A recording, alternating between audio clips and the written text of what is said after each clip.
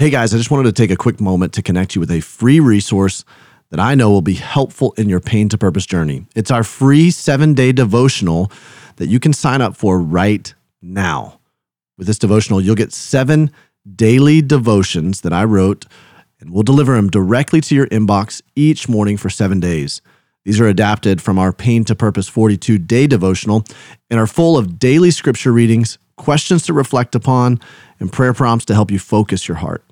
If you're looking for some encouragement in whatever you're facing, this is it. And listen, the best part about it, it's completely free. All you have to do is go to devo.nothingiswasted.com. Again, that's devo.nothingiswasted.com to sign up for this 7-day devotional. Now, I don't know your story, but what I do know is that God isn't done with it. Whether you've endured a recent loss, a divorce, an unexpected diagnosis, or some other painful reality, God wants to give you hope when it seems like all hope is lost. Let's take 7 days together to find that hope in whatever you're walking through. Sign up today at devo.nothingiswasted.com. Welcome to the Nothing is Wasted podcast, where we believe that no matter what you've gone through in life, God is inviting you to partner with Him to take back your story. On this podcast, we have inspiring conversations with people who are doing just that. And now, your hosts, Davey Blackburn and Aubrey Sampson.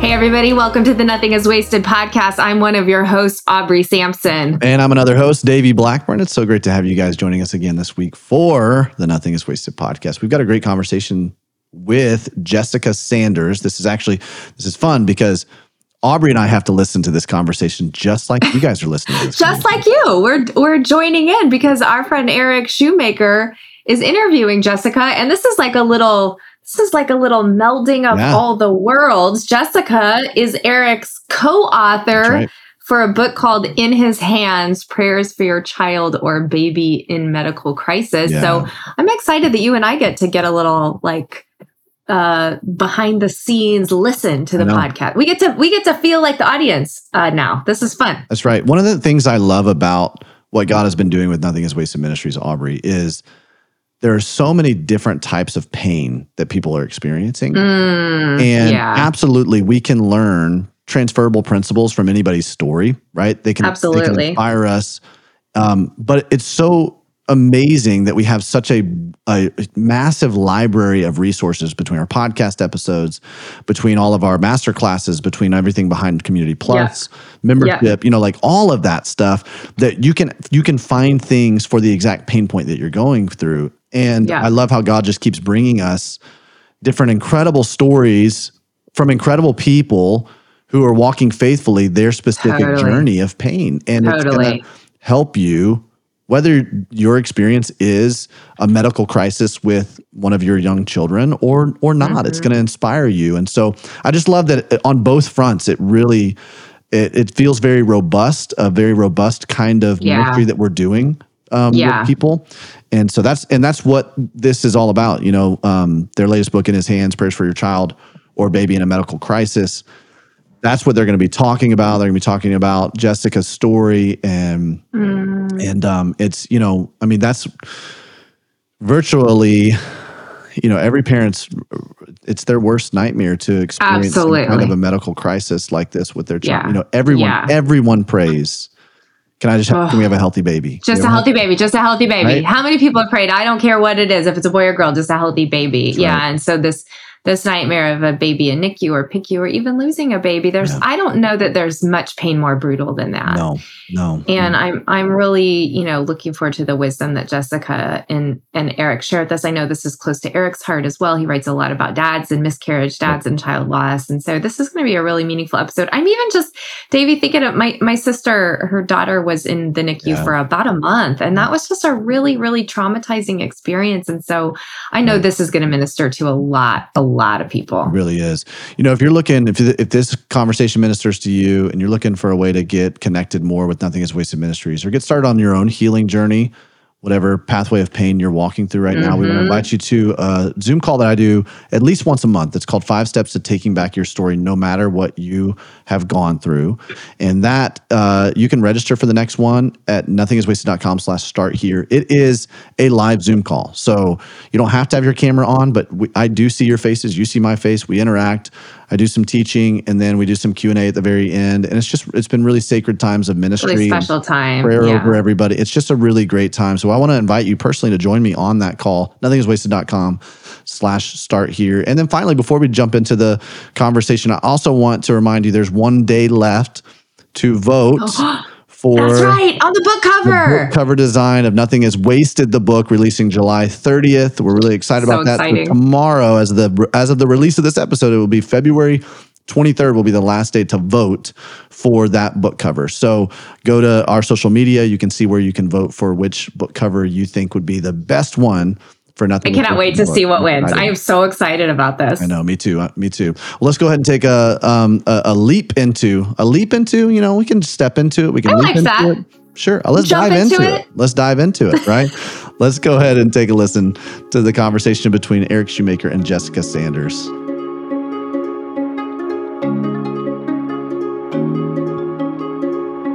Hey friends, welcome to another episode of the Nothing Is Wasted podcast. And I am super excited to be here today with my guest and my friends and my new co-author, Jessika Sanders. Jessika, welcome to the podcast. Thank you so much. I'm so excited to be here. Yeah, I'm excited to have you here. And we've known each other now for how long? Gosh, I want to say probably a year and a half.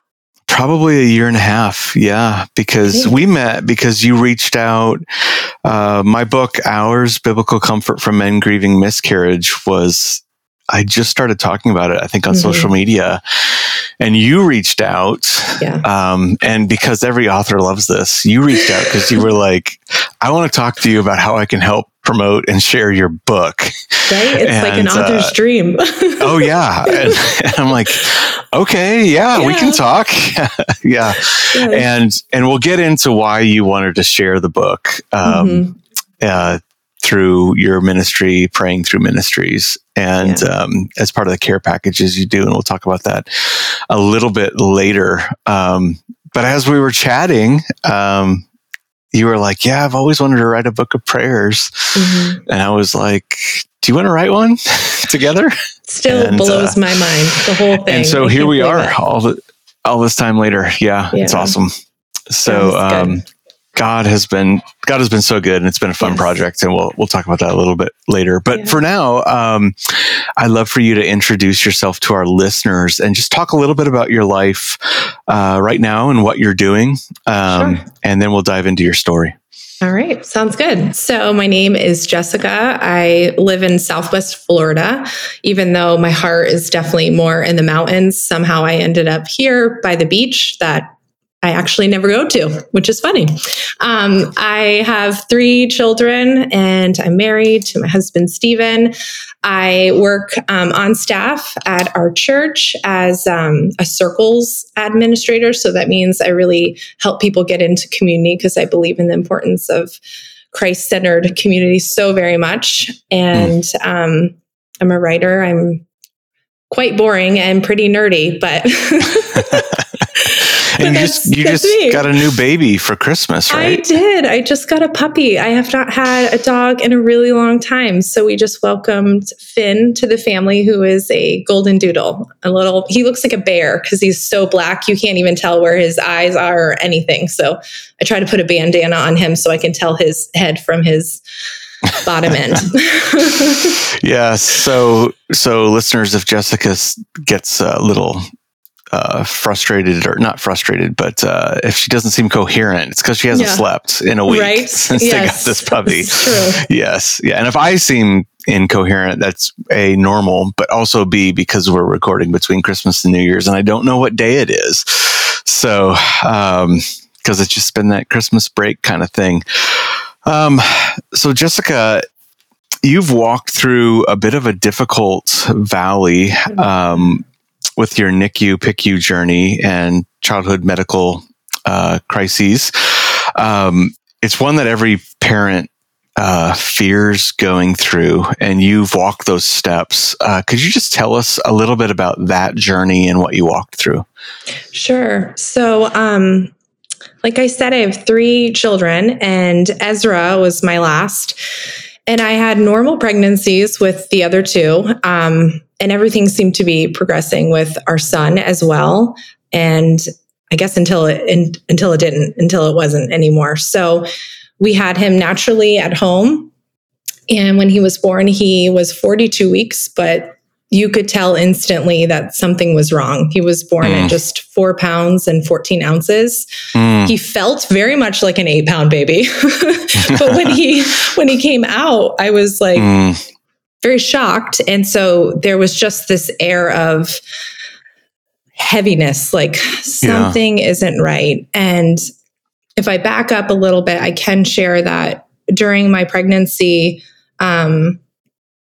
this was the first pregnancy where I had been walking with the Lord. So I found Jesus 7 years ago, and this happened 4 years ago. So it was 3 years into my walk. And I really experienced like some spiritual warfare for the first time. So I remember carrying him, and these intrusive thoughts would come in that something was wrong. And just pictures, which is so weird because I didn't even know what the NICU was, but things started coming up on my Facebook feed. And I just remember kind of having my eyes opened to what some people went through, but there was like this fear that this might be part of my story, but each time it would come up, I would try to like slash it down with the word of God. So I would remind myself, like speaking scripture over my child, that he's fearfully and wonderfully made. And even if there is some kind of, genetic condition or issue, my child is made fearfully and wonderfully by the Lord. And this is, this is what I'm going to stand on. So I remember kind of experiencing that. And, there was a moment too, which I feel like leads up to the NICU journey, where one day I was sitting on the couch and I feel like I heard God almost like audibly. It was so clear in my mind, where he said, pick up the book of Psalms, read through every single one, circle the ones I tell you to circle, and don't stop praying them until I tell you to stop. So it was so specific. And it felt so random that I was like, yes, Lord. So I got myself, a book of Psalms and started doing that, circled them, and began praying until Ezra finally came, which was like a month later. And I think I had thought too that the fear I was experiencing was going to be around delivery. But when the delivery was fine and he came out and he was small, it was, I don't even know the word for it. It was kind of like, all right, God was serious. Like he really was preparing me for something. So once he was born, it was about 36 hours later, he had a seizure in my arms, and it was a really terrifying moment. So I yelled for my husband. We called 911, and I've never had to do that. And in that moment, I mean, just the trauma of it, I couldn't even remember my address. I mean, it was this crucial moment, and I couldn't even think. I was just holding my child and just in this state of panic. I felt like they came quickly, and then we were transported to the nearby hospital, and we stayed there for 6 days in the hospital. And Ezra had some low blood sugar issues, so they were trying to regulate that. His blood sugar was so low that they worried about brain damage and about death. So it was very touch and go for those first few days, and just really not what you would expect your first few days with your child to be. So it was a very small, dark room. We ended up being there over Christmas, which was also a challenge, and to be away from our 2 other children at the same time. So I just really remember being in this place of uncertainty. And the one thing, or I grabbed a couple things. I put on shoes. I grabbed deodorant and I grabbed my Bible when the ambulance came. And I was so grateful that when I grabbed my Bible, God had prepared me and I had circled all the prayers that I needed to pray in those moments. And so when I felt like I was so paralyzed with shock and fear that I could turn to the Psalms and I could pray God's word back to him when I felt like I was, coming up short and just in such a state of shock. Yeah. Yeah. That's the Lord's he really prepared you to depend on him through what he knew was coming. And I just love that part of your story about circling those Psalms and those prayers and coming back to them. It's such a good idea. I never could have come up on my own. It was totally God to give me his word and then use that to equip me to be able to pray. So I'm so grateful for how he goes before us. And that just really solidified my faith even more. Like anything that comes ahead in my story, I have that to stand on. So it really built my faith. So was that, you get out of the NICU, PICU, was that the end of that journey? No. We were in for 6 days at that hospital and then they discharged us, but said that we need to do regular lab work to monitor because it was something called bilirubin, which is relating to his liver. So he was very jaundiced and his numbers were super high. So they wanted to keep an eye on that. And we were only out for maybe 6 days and we were doing the regular lab work when they immediately told us, you need to get to the ER right now. Like his numbers are really high, really bad. So it was so hard to have to go right back to where we got out of because we were so grateful to finally be discharged and be home and, to have our Christmas and have some normalcy. So there was a lot of anxiety even in that drive. And when we got there, they shared with us that it was really serious. And so they needed to, instead of being 45 minutes away from our house, it was now going to be an hour and a half. And we needed to go to a special level 4 children's hospital. So we were transported again via ambulance to there. And then our stay at that hospital ended up being 31 days. And we had to live in the Ronald McDonald house and away from our other 2 children and just really by Ezra's side that entire time. Wow. Yeah. And I think I'm glad you shared all that because there's not a set schedule that comes with NICU and PICU stays. Every journey is unique, but there's probably some similarities there in what parents go through. There's probably a sense of this is out of your hands, out of your control, and then you're watching doctors and nurses and medical teams poke and prod and do all this stuff with your child, and then you get glimmers of hope, like you're out of the NICU, you're at home, you're going to do these tests, and then that comes back into this is really serious. And then all of a sudden you get bad news, and you're back in the PICU for 30 days. And what is the emotional and spiritual roller coaster like when you have a child in intensive care?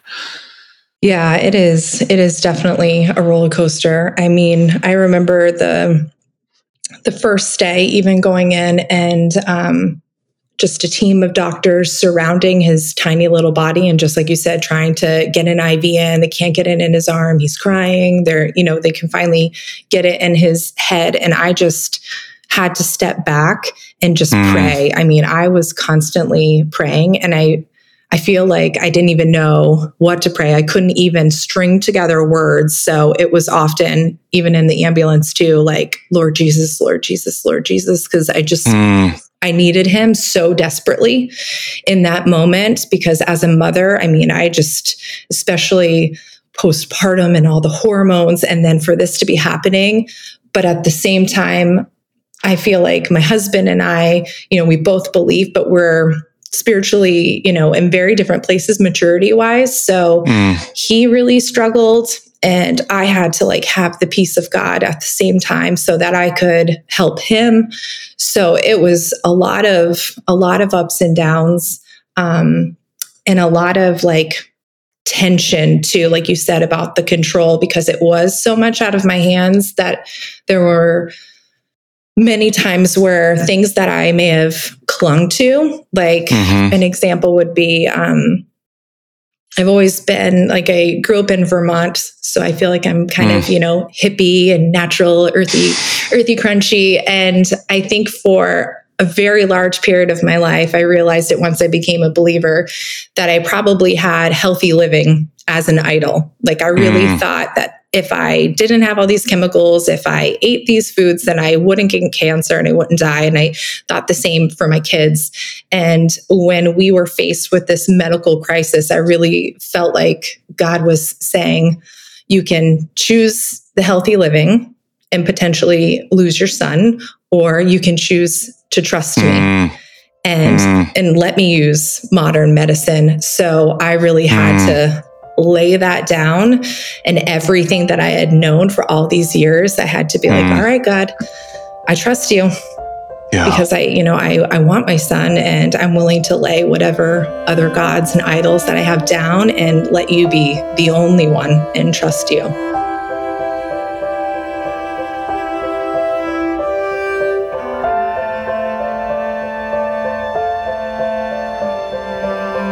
Hey, it's Aubrey Sampson here, and just like you, I have dealt with a lot of big feelings and heartache in my life. Mostly, I've written about lament and grief for a grown-up audience, but we all know, especially here at Nothing is Wasted, that adults do not have a monopoly on strong, difficult emotions. And so I have turned my attention to writing about big feelings for little ones with a brand new children's book called Big Feelings Days, a book about hard things, heavy emotions, and Jesus' love. We all know that children have a lot of emotions, and feeling sad or angry or brokenhearted can be overwhelming. That's why it's so important to help the kids in our lives understand that their feelings are valuable and normal, and that they can creatively express what they feel to Jesus, who created emotions and deeply cares about everyone.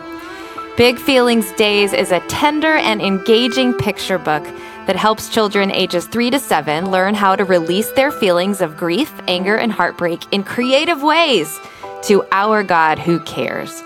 This picture book includes full-color illustrations, and they are darling.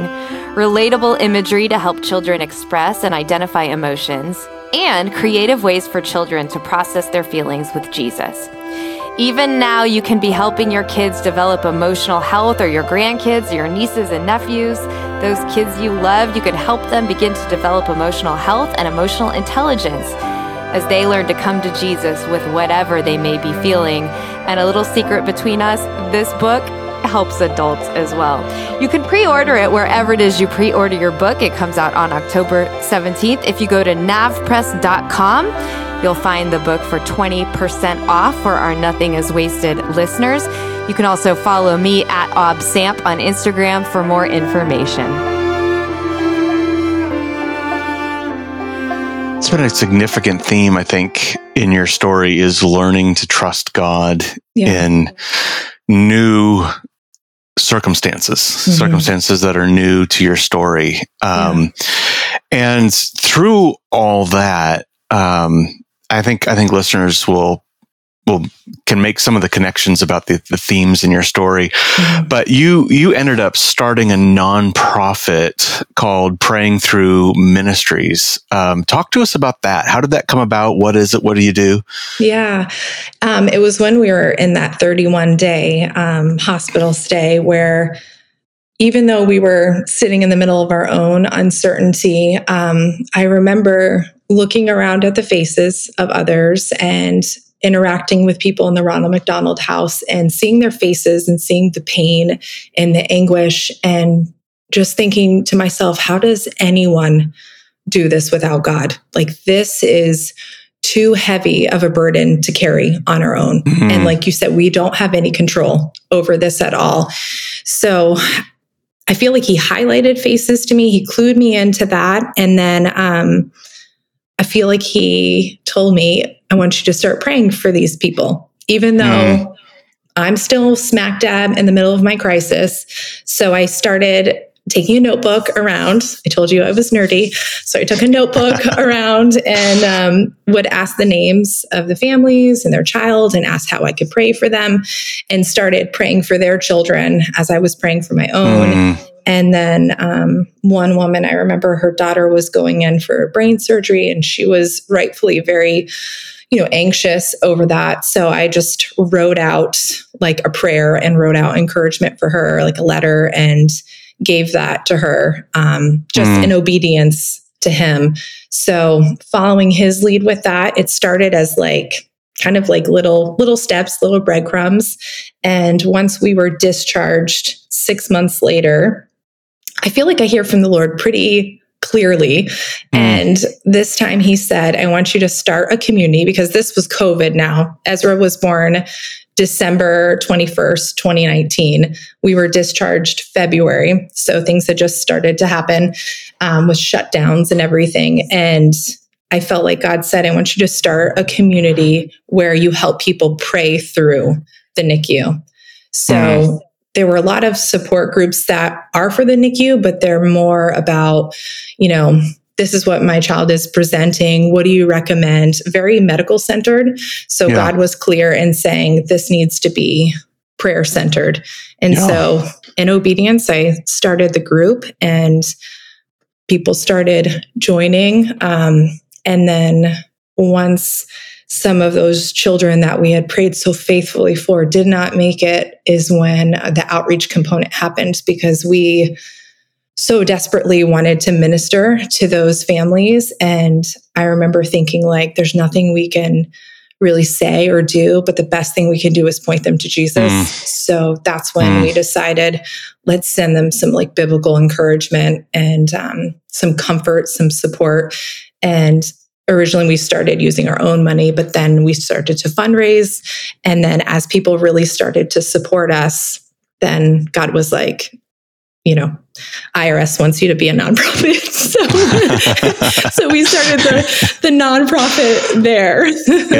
Yeah. And so you what's the process of somebody connecting with Praying Through, and then what happens after they do? Yeah. So we have our website, which is prayingthroughministries.org, and /request is if anyone wants to request prayer or request outreach. They just simply go on there, and there's a form that they fill out, which gives us some information about their circumstances. And then we cultivate, a special care package for them. So not every single one is the same, but based on their circumstances, we minister to the dads who can often be overlooked and forgotten. Yeah. We minister to the mom and to any siblings and put together handwritten encouragement. We pray over the packages and send them out to families in the United States right now because of the international, customs and shipping, all that. Sure. So what does the care package look like? So typically we have, it might be like a devotional that's in there, or we have some faith-based children's books that we send out. Like I said, a handwritten note we include in there that meets them where they're at. And then we also might be some postcards that have scripture on them, or some stickers, because what kid doesn't or adult doesn't love a sticker. Yeah. So we just, whatever we put in them, definitely tied to the word of God, and hopefully they'll find encouragement through that.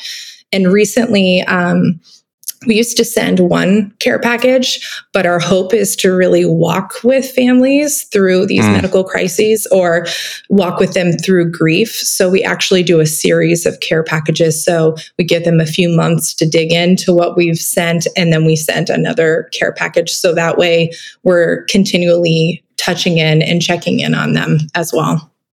Nice. And what might go, like, what's an example of what would go into a care package?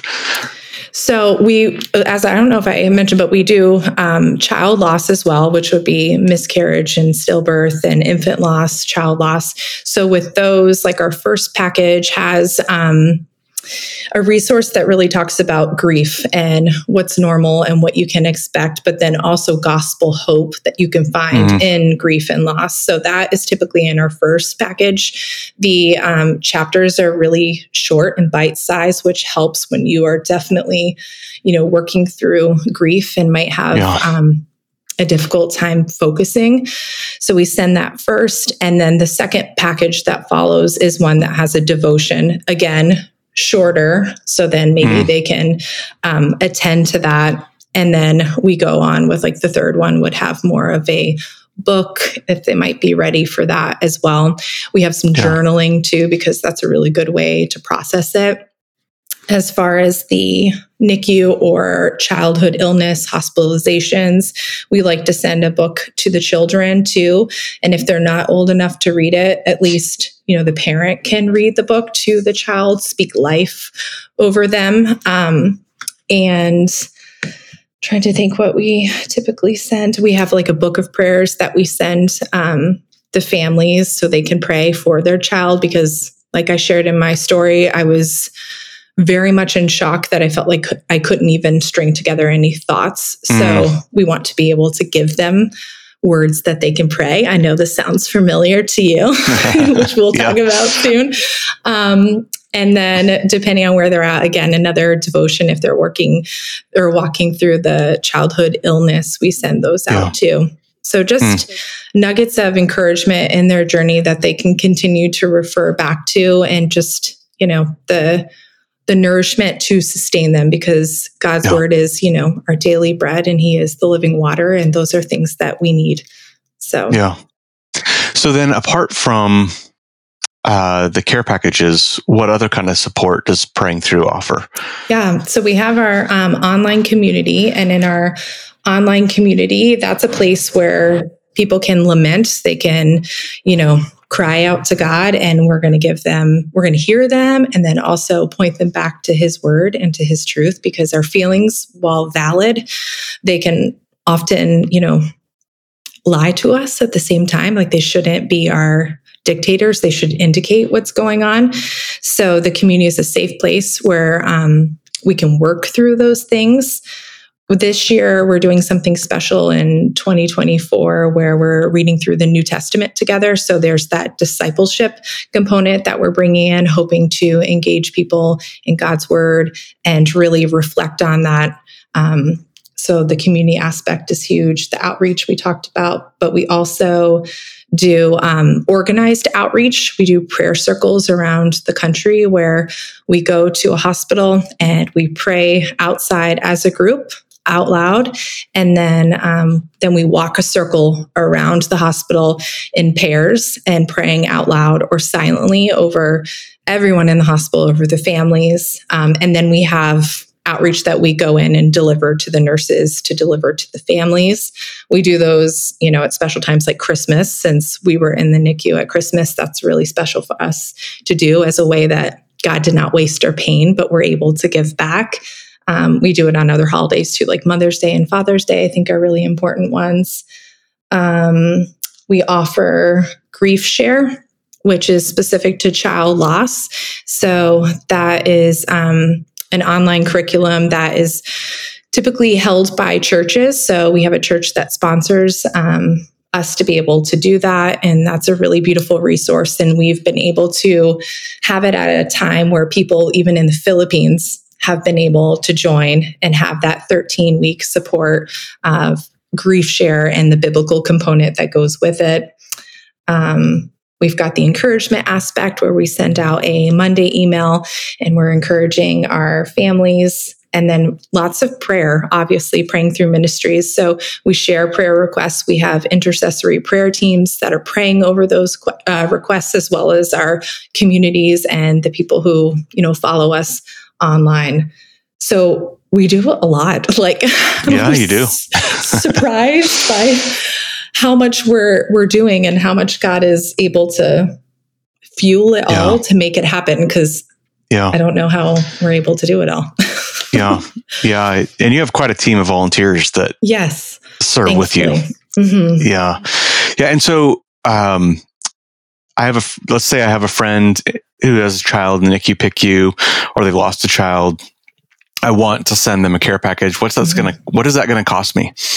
Absolutely nothing, which is the coolest thing. So I know a lot of people will be like, what can I do? I want to help. And that's what I love about this is all they have to do is they can go onto our website to, /request, and they can fill out a form for their friend. And we put a little sticker on it that says this was requested by, and write the friend's name, but it costs absolutely nothing. Our donors are, what make that possible. So let's say that someone's listening to this and they feel like, wow, that's a ministry that I would really love to be a part of. What opportunities are there for people to volunteer and join you? Oh my goodness. I love it because with how our ministry is global and the fact that we're ministering to people in different countries, so much of it is done online. So we have volunteers in the Philippines. So depending on where they are, it doesn't matter because everything we're doing is virtual. So we can always use help with the more and more people that are, going through these crises, that are signing up for support and filling out outreach request forms. We always need hands. We always need help in some capacity. Sometimes with bigger, positions, if people have that time that they want to pour out, or even with small things too, I feel like to the Lord, it all matters. And there's just, depending on, where people feel their giftings are, we can definitely find a place for them if they have a heart for those families who are walking through suffering in any way and wanting to equip them with God's word. This is where you can be. That's great. So listeners, if you're listening to this, you're like, I would really love to serve families in these situations. And maybe you're at a point in life where you have a lot of free time and you're wondering what the Lord wants you to do with that.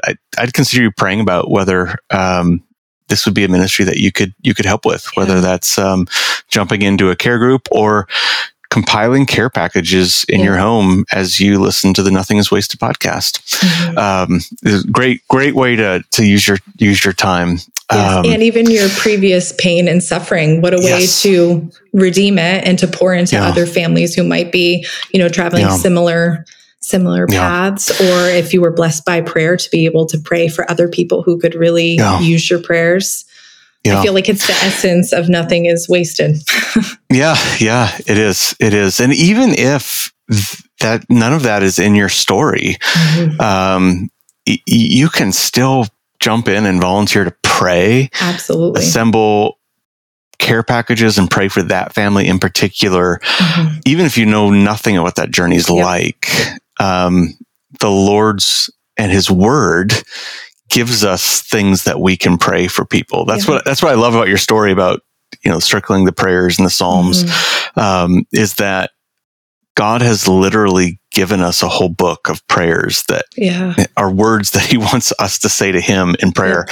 And so we can turn the Psalms into prayers, not only for ourselves, but for our neighbors who are going through things that we don't understand. And so that leads us to how we're connected now. We have co-authored a book called In His Hands, Prayers for Your Child or Baby in a Medical Crisis. What is that book and what's it about? Talk to us about that. It's the exact book I wish I had when I was journeying through this. So as I had mentioned, there were moments where I literally felt like I could not string together any thoughts. And I was so grateful that I had my Bible and I could read through the Psalms and pray that back. But at the same time, there were also very specific circumstances that I was in that, man, if I just would have had the words to pray, like it just would have given my heart so much peace. So that's what we hope this book will be. And at the same time, I think what I love about it is that we've encouraged people in God's word and we're pointing them to the hope that can be found in Christ in all of our circumstances and situations. So I really see this book as one that a mom or, a dad can like throw in their bag and take with them and just open and be able to open to any page and be able to either pray that silently, pray that out loud, and just really be ministered to. Because I know the Holy Spirit and gave me the words when we were writing. So, yeah. And what are can you give us some examples of what some of those prayers might be? What kind of situations they cover? Yeah. So we have some specific ones for children, which is really helpful for, even if, depending on the age of the child, whereas my son was, not old enough to pray, but I can surely pray that prayer for him. But we also have prayers for in those times of uncertainty, prayers for when, you might really feel like it's a dark time and you're doubting the Lord. So prayers that are going to help us lament, but at the same time, like lift our eyes and fix them on the hope that can be found in Him, despite what our circumstances might be telling us. Prayers for the caregivers, for the doctors to be able to surrender our child into God's hands and to trust Him. So I think we did a really good job of the ups and downs of that journey through whatever medical crisis it might be, and really trying to think about the things that you and I have both encountered in our experiences and using those experiences so that they were not wasted, that they could be something that could minister to families who might find themselves in similar situations.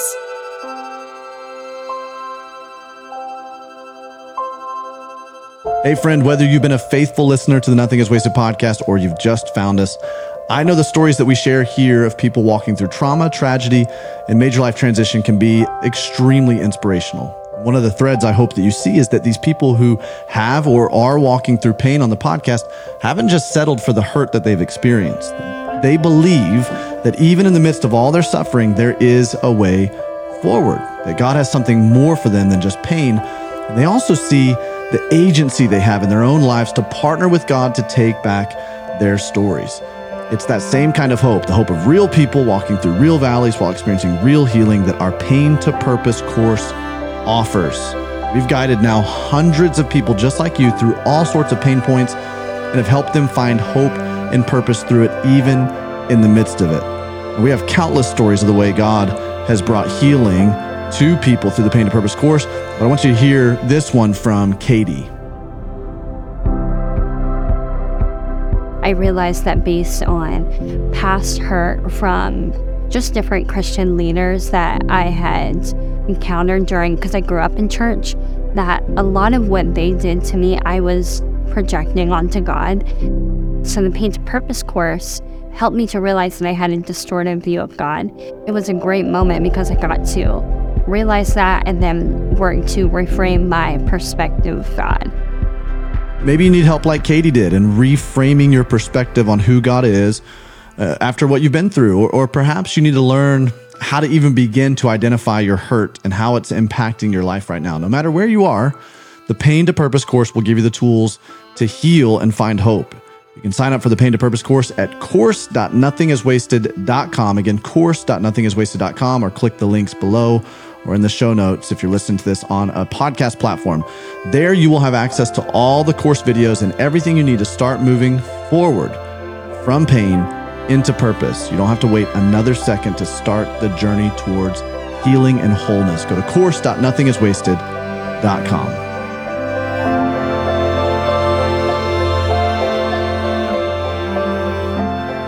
One of the things I appreciate about doing this project with you is that I don't have any NICU, PICU journey stories. I take that back. We had a 15-minute NICU story because our oldest son was born not breathing, and the hospital policy was that he had to spend at least 15 minutes in the NICU for observation, and he was totally fine, after he started breathing again. But that even that experience it was some exposure to me because it was my first time in the NICU, and he was born 9 pounds, some ounces. He was a big baby, and the cord was wrapped around his neck, and he just needed help getting started breathing.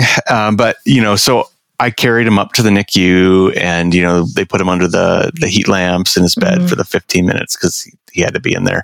But he's next to like a set of twins that their combined weight doesn't match his weight. Yeah. And I was just, it was humbling because I was obviously in there with a very healthy baby, but looking around the room, there were just so many babies, and thinking about, especially as a first-time parent, going, this would be so incredibly frightening. Yeah. And I really appreciated writing the book with you, because I had no place to start with what that journey is like, but you bring a lot of not only personal experience, but experience of walking with people who've been in this. And I say all that to say, if you're listening to this episode and you don't have any experience with these sorts of issues, whether it be a NICU PICU journey or a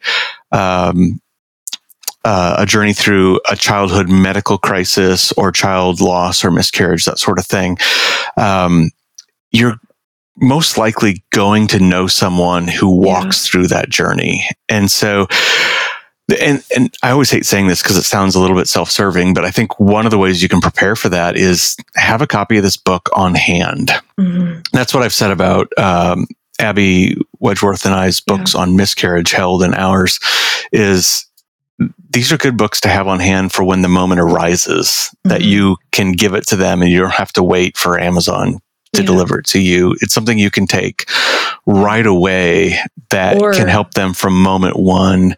Yeah.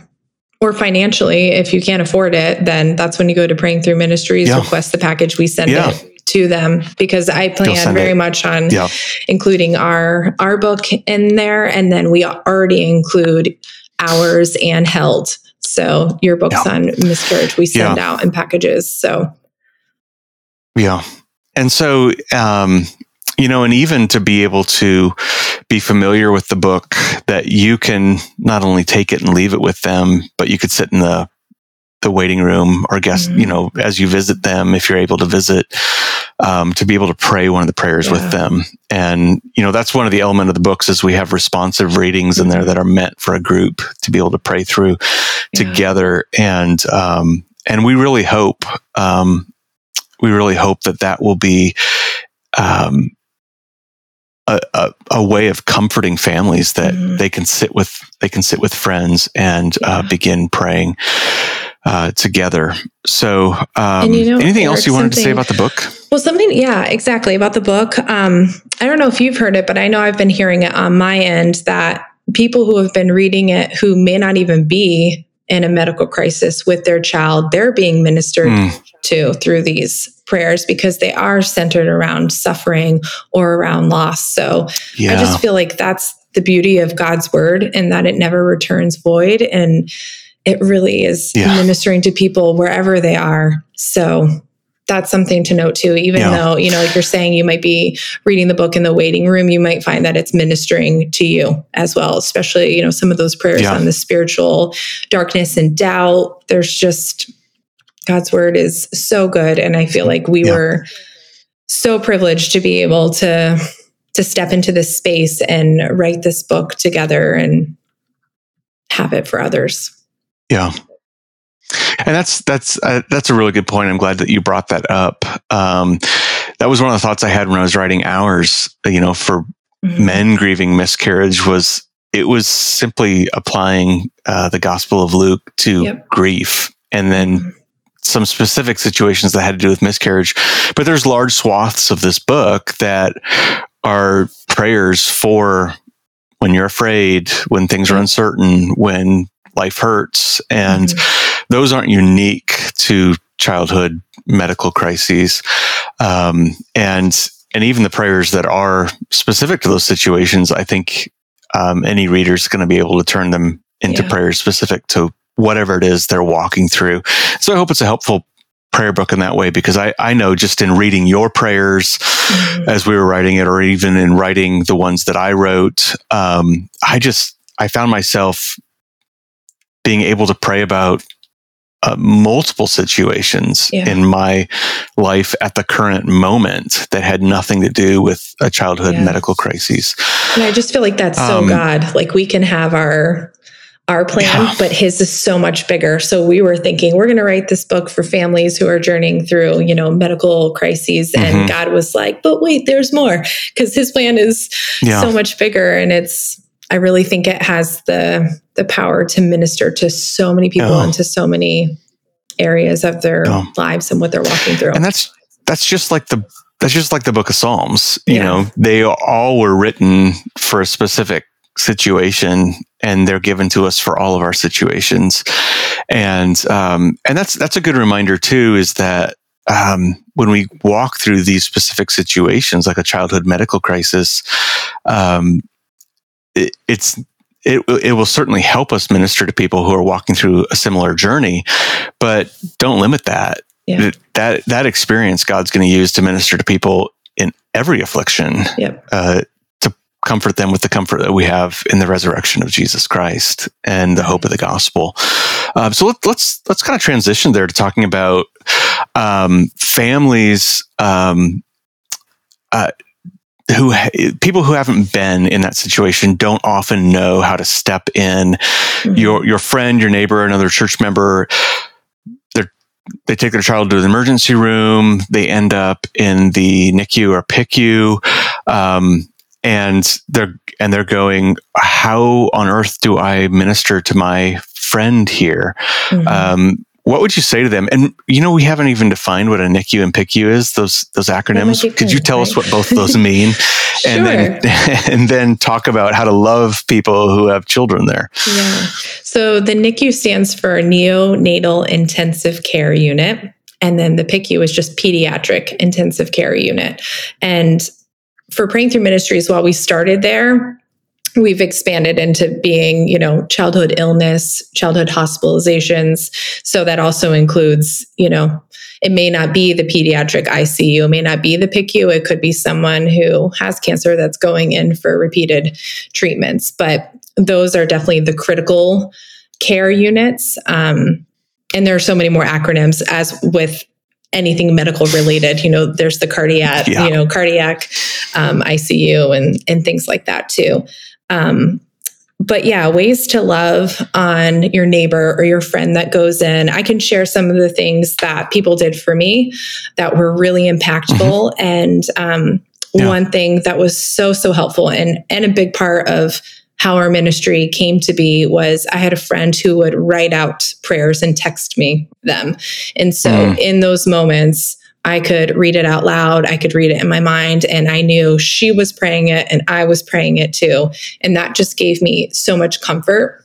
So I remember, reading the texts that she would send me, saving some of them and praying them over and over again. I was very ministered to. But I know not everyone, feels like I don't know how to pray, or I'm not good at praying. Yeah. So that may not be for everyone, but it could be sending a psalm.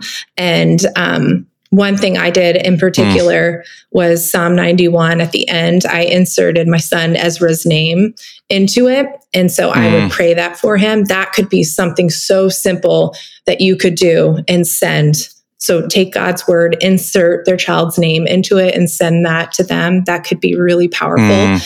And also just, the best kind of encouragement and hope we can give is straight from him. So that would be wonderful. Even simple things too, like meals, like a gift card, or it depends on if they're staying in the hospital, if they're coming home, but you could also deliver food for them, groceries, stuff like that. Like the really everyday stuff can be very helpful.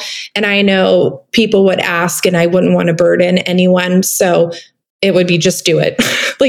Say, would it be okay with you if I, have some groceries sent to your house? I'm really feeling like this is something I would like to do. And then they would just do that. And that would be very, very helpful. You could do the same if they have animals, like offering to help take care of the animals. If there's, children, small children, helping with them. I feel like those things are helpful. For us, we left in such a hurry. We did not have anything. Like I told you, I had deodorant and a Bible. That was it. Yeah. So sometimes it could be like toiletries, those kinds of things. My parents would often come home and grab some clothes for us and bring it to us. And that was really helpful as well. So just the everyday things that maybe you wouldn't think about, that can really be helpful and really touching at the same time. Yeah. Yeah. I love what you said about basically telling them what you're going to do. I remember reading Dave Furman has a book on suffering, how to care for people who are suffering. And I cannot remember the title of it right now, but listeners, if you search for David Furman and suffering, you'll find his book. And I remember one of the things he was saying is that suffering people often don't know what they need. Yep. And you need to make that observation and then just simply go do it. Yeah. And you shared earlier when you're calling 911 as Ezra's having this seizure, you couldn't even remember your home address. Yeah. And if a parent can't remember their home address, when you ask them so a 911 operator is asking, what's your home address? They can't answer the question. You asking them, what can I do right now is more than likely just going to add stress to them because they don't know what's going on and they don't know what they need. Yeah. And so you doing that thinking for them and going, I'm going to do this.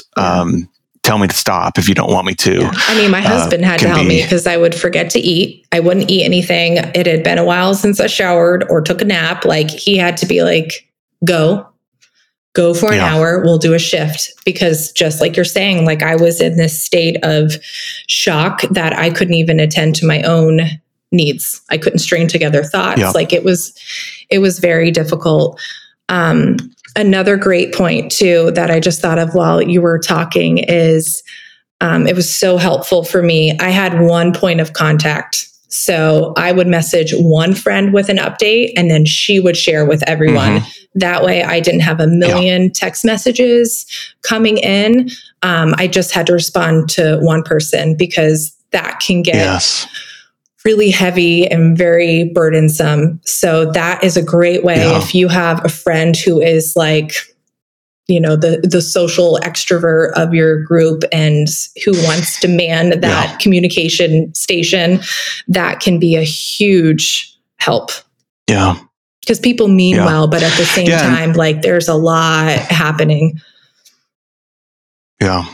So if you're that person who's in the friend group or the church member, that can be that point person to come in and say, would it be okay with you if I was the connection point? I'll communicate with the pastors. I'll communicate with the small group. I'll communicate with the church, prayer list.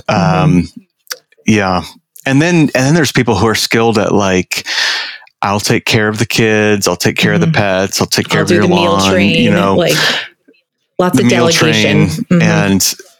And you can have that point person who's the extrovert, I'll set up that whole team for you. And if anything comes to mind, just tell me and I'll make sure that it gets done. That can be just a huge blessing. What would you say to the parents who they just received life-altering news? They're in the middle of a medical crisis with their child. What would you tell them to do? What do they need right now? What should they ask for if they're able to make asks? We just talked about how they probably can't. But what advice would you give to them? Yeah, I feel like the greatest thing that I did was lean into the Lord. Just lean in, be still. I am typically very productive. Like I'm always working on something. I'm always doing something. And that NICU season, I did nothing. Like there was a whole lot of stillness. I did not do like anything on my phone. I was not on it. I was not writing. I was really just sitting in the moment, praying and waiting on the Lord and listening for him. And I don't think I'm probably still enough, but that season I feel like was a season where I was still and I was able to receive and really lean into him, because as you shared about your book, like that was the absolute weakest I've ever been. But in our weakness, his power is made perfect. Yeah. And it literally carried me through that entire season by just leaning into him and not trying to figure it all out, not trying to control it, but really a whole lot of submission. And whatever I wanted was put to the side. And I just wanted to hear from him because he's the only one who knew what we needed to do, what we were going through. So just so much dependence on him and a whole lot of stillness. Yeah. Yeah, that is good. And that's the point of faith is us saying, Lord, I'm weak, but you're strong. I don't know what to do. And, James, promises that the Lord loves to give wisdom to those who ask for it in faith. Yeah. And I, the temptation that comes in the middle of a crisis is to believe that we're sovereign and that we possess the ability to do all the things and learn all the things and get all the things done. Yeah. And the Lord is often challenging us to, he's really inviting us to trust him and to rest in him. Yeah. What gave you the most hope in that season? God really... I remember this moment where we were sitting across from the doctor and they had worked through so many potential genetic diagnoses for Ezra. And there was one that they were telling us about and telling us that he may not be the boy that could play catch with his dad in the front yard because he may have this condition where his bones would break. And I remember they were talking, I was looking at them. And again, in that stillness, because I was really only like trying to be in his presence and hear from him. Yeah. I really felt like, okay, God, I am surrendering my child to you. Like, if this is what he has, if this is what it is, like, I'm going to be grateful for every moment that I have. You gave him to me for a reason. If you are going to take him, like, okay, he's yours. I trust you. Like, it will really break my heart, but I trust you. So I remember, like, in my mind, like, physically extending my hands and surrendering my child to the Lord in that moment. And the doctor's continuing to talk. And then I had this like vision with my eyes wide open. And it was, I'll never forget it. It was like a young man with blonde hair, crystal blue eyes. And he smiled this knowing smile at me. And I knew, despite the baby in the bed who was so jaundiced, he was bronzed, dark hair and dark eyes. I knew that vision was of my son, even though they looked drastically different, like in my spirit, like I just knew. So that vision that the Lord gave me was my anchor, and it grounded me because I knew no matter what happened, that whether that vision was here on earth or in heaven, I knew that my son was going to be okay. So that carried me through. And we didn't even talk about one of our PICU experiences, but when that happened, when Ezra was 18 months old, that vision gave me such peace that when we had a 3-day stay in the PICU, I was not shaken because I knew God went before me. He revealed this to me. Everything's going to be okay. Just continue trusting in him. It's going to be okay. So that is absolutely what got me through and continues to get me through anything that might come up. Yeah. So for our listeners who came across this podcast because of the situation they're in their life, but they're not really sure who Jesus is and what we're talking about in terms of faith, could you just briefly summarize, like, what is the gospel? What's the good news about Jesus? And how does that speak to us in these kind of situations? Yeah, I think for me, because I am a newer believer, and that 7 years ago, I was not brought up knowing the Lord, did not know him at all until He literally saved me from a really dark time. So we are all sinners. We are born sinners. It's ingrained in our DNA from the fall. So, and you had referred to it too, that Jesus is the great high priest, and he is the one who allows us to have closeness with God. And so he died for us. And when God looks at us, even though still in my everyday, even, my thoughts, the things I say, I'm sinning, God looks at me and he sees Jesus, who was the perfect sacrifice. So thanks to him, I will be in heaven one day. And it's a day where there will be no more mourning, no more sickness. All of that will be gone. And we will be in the place where God intended for us all along, where there's absolute perfection and peace and no more of the suffering. Yeah. And so, listener, if that is new to you, the news about Jesus dying on the cross for our sins and being raised from the dead to redeem us, not only from our own sin, but from the consequences of all sin, from the suffering and death that's in this world, we would encourage you just to cry out to him in faith and ask him to save you, and get involved with a good local church. And if you need any help figuring out what your next steps are, reach out to Praying Through Ministries through their website, or reach out here at Nothing is Wasted. There's a lot of great resources on our webpage, and we would love to connect you with Christians who can help you follow Jesus. Jessika, where can people connect with you online? Instagram, I feel like, is the place where I tend to hang out, probably. So Jessika Sanders Writer is where you can find me at there. Same with Facebook, and then Praying Through Ministries. We're on Instagram and Facebook as well. So you can find me at either one of those places. Jessika Sanders with Jessika with a K. Yes. And not Saunders, but Sanders, like plain old carpenter kind of. Yeah, no you. Nope, no you. Yeah. Yes. So get involved. So listeners, connect with Jessika online. Be sure to visit the prayingthroughministries.org website. And if God's calling you to volunteer or to make a financial donation, those gift packages, care packages aren't cheap, and but they're free to those who need them. And so if you would make a donation to that ministry, that would be a huge way to serve as well. Yes. So Jessika, thank you for joining us on the Nothing is Wasted podcast. It's been fun to hang out here. Thank you. It has. Thank you so much.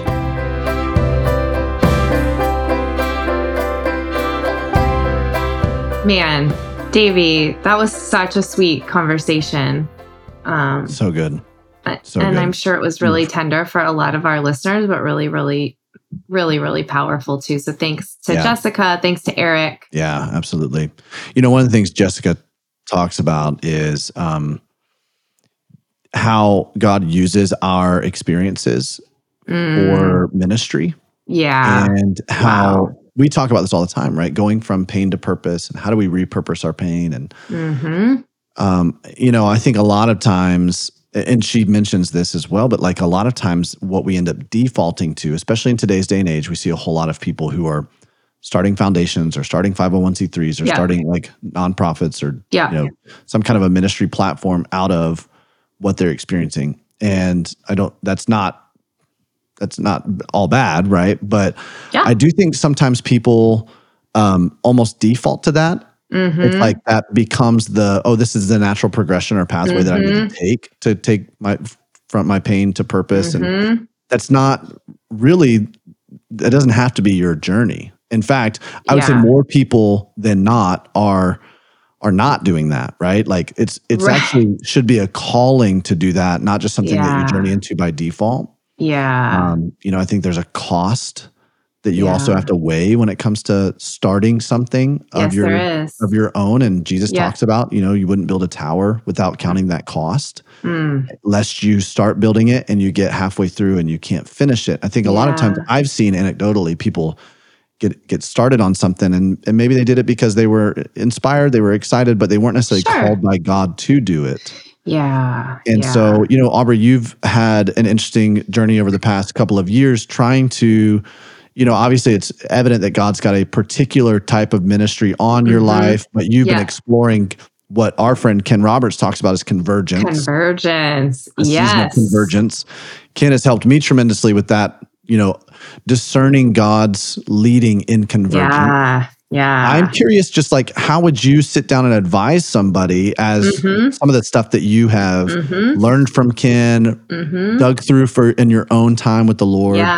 Yeah. How do you advise someone like that? He was going, okay, what do I do out of this pain? Yeah, I love this question, and it's been kind of it can be kind of a painful journey if you're an impatient person, because underneath the question of convergence is like, God, what did you make me to do? I want to do it. Put me in, coach, Right. And I will say some things about that, but I do want to affirm for you, Davey, that I do think there's sort of this instinct to like professionalize your pain, like start a website, make it a brand, go.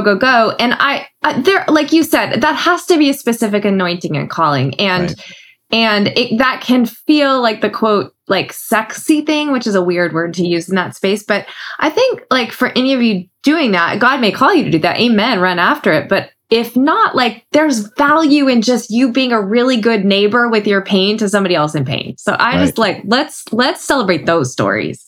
Yeah, absolutely.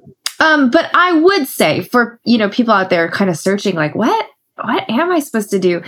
This concept of convergence, and, a lot of experts in convergence really say like you don't hit convergence until like your 40s or 50s. So there's nobody's in a hurry. Like, let's just say that. But the idea is that you kind of look at life experience.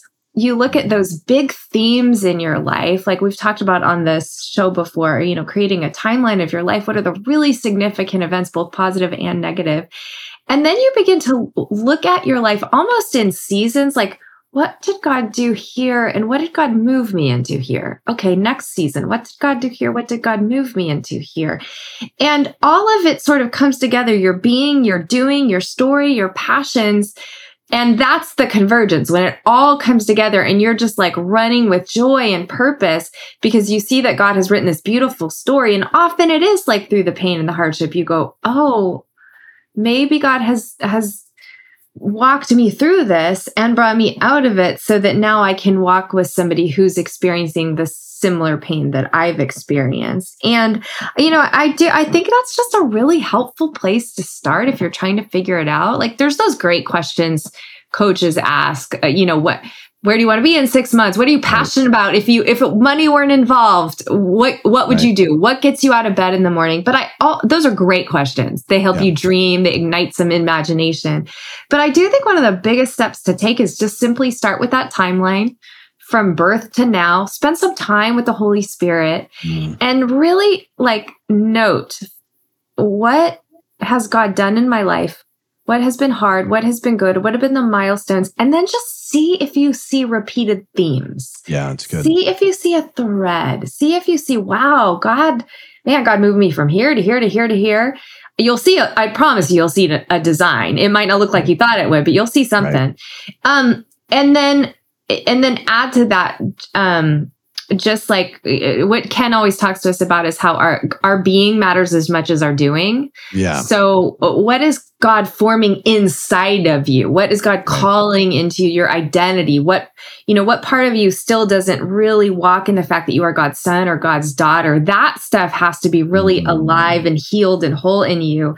And out of that place of kind of abundance and identity is part of where your convergent calling comes from. Anyway, we could talk about this forever, but it is fun to explore. I mean, I love walking people through this. I love how Ken walked me through this, walked you through this. So he's a great resource for anybody listening. He's a great resource. Yeah. I mean, he actually coaches people professionally through this. So, I mean, obviously, if you are interested in that, you can get in touch with us and Ken can walk you through that. He does a lot of stuff with leaders, particularly ministry leaders. We have an entire arm of our ministry that serves ministry leaders called the Healing Leader. And that is where Ken will take leaders, whether it's marketplace leaders, whether it's, church leaders, ministry leaders through this, whether it's crisis or convergence. So if you're in crisis or if you're in convergence, it's an incredible resource that he provides for our ministry.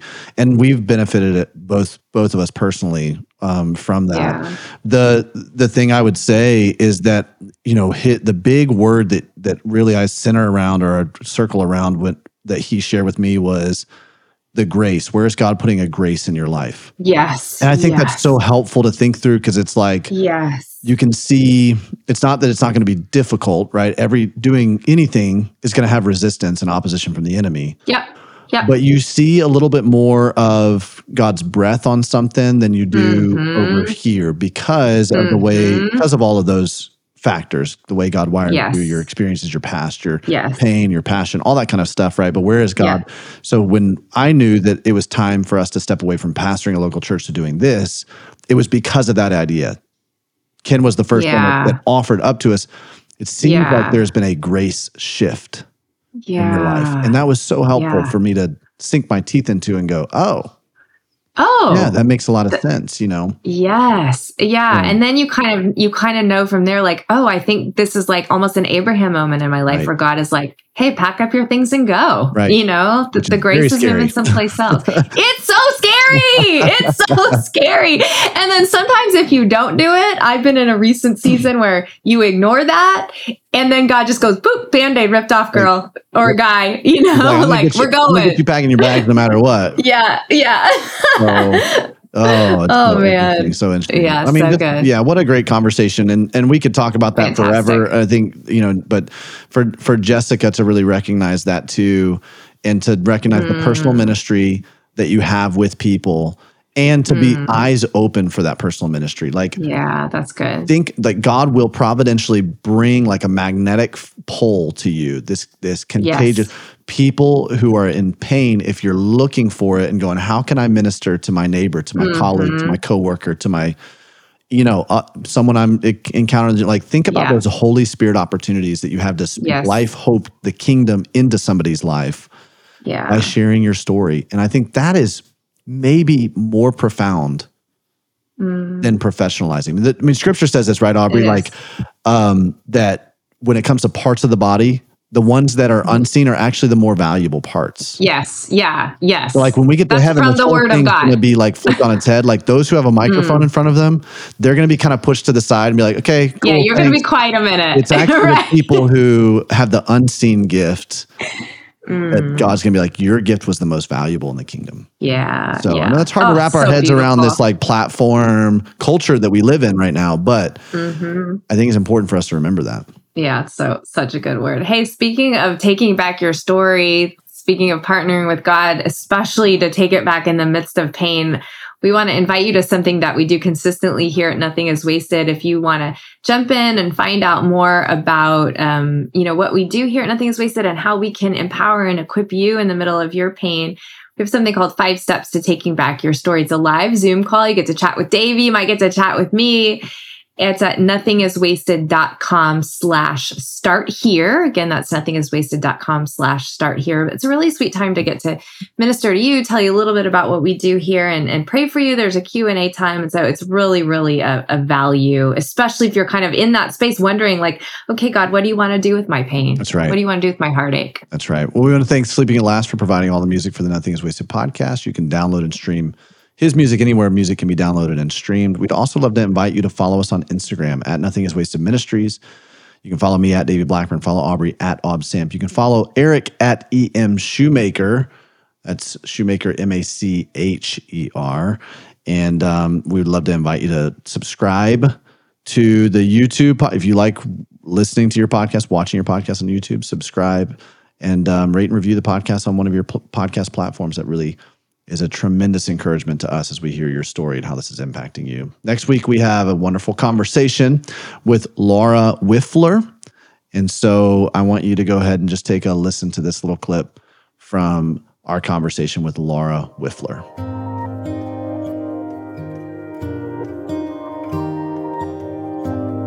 Hey, why is it important to understand the gospel and infuse it into our lives? I think one of the big things for me as a believer has been to understand why the world is like it is. And one of my questions, especially after my daughter was diagnosed, is why, and what's my hope? And, what do I have to look forward to? Or like, how is this going to change? And how am I going to make it? And so understanding the gospel and just this grand story that we're all caught up in, that we're all smaller actors in, that has really helped give me, if not a satisfactory reason why, I would say I don't know that I can tell you right now, straight to your face, like, oh, I'm totally satisfied. Yeah. But it does offer an explanation, and it does offer this, and this I'm satisfied in, is ultimate hope, and hope that you're not going to find in any other religion, in any other place. That Christianity is the only place where you are going to find the hope of the gospel, where we are going to heaven. We are spending eternity with our God. We are going to be fully healed. I mean, that is an incredible truth. And when we operate out of understanding that, okay, I know that hard things are going to happen. I know that it's not necessarily always because of what I've done or something sinful that happened. It can be. The effects of sin can be negative, but it's not always that way. Well, that helps me understand, like, okay, I didn't do anything wrong and mess up here. But then also it shows us that we have a hope both today, because Jesus Christ, if he is in you, if he's working in your heart, then you can have joy, you can have peace, you can have patience. You have all that he has as you interact with your family, as you interact with others. It absolutely transforms the way you deal with pain and suffering.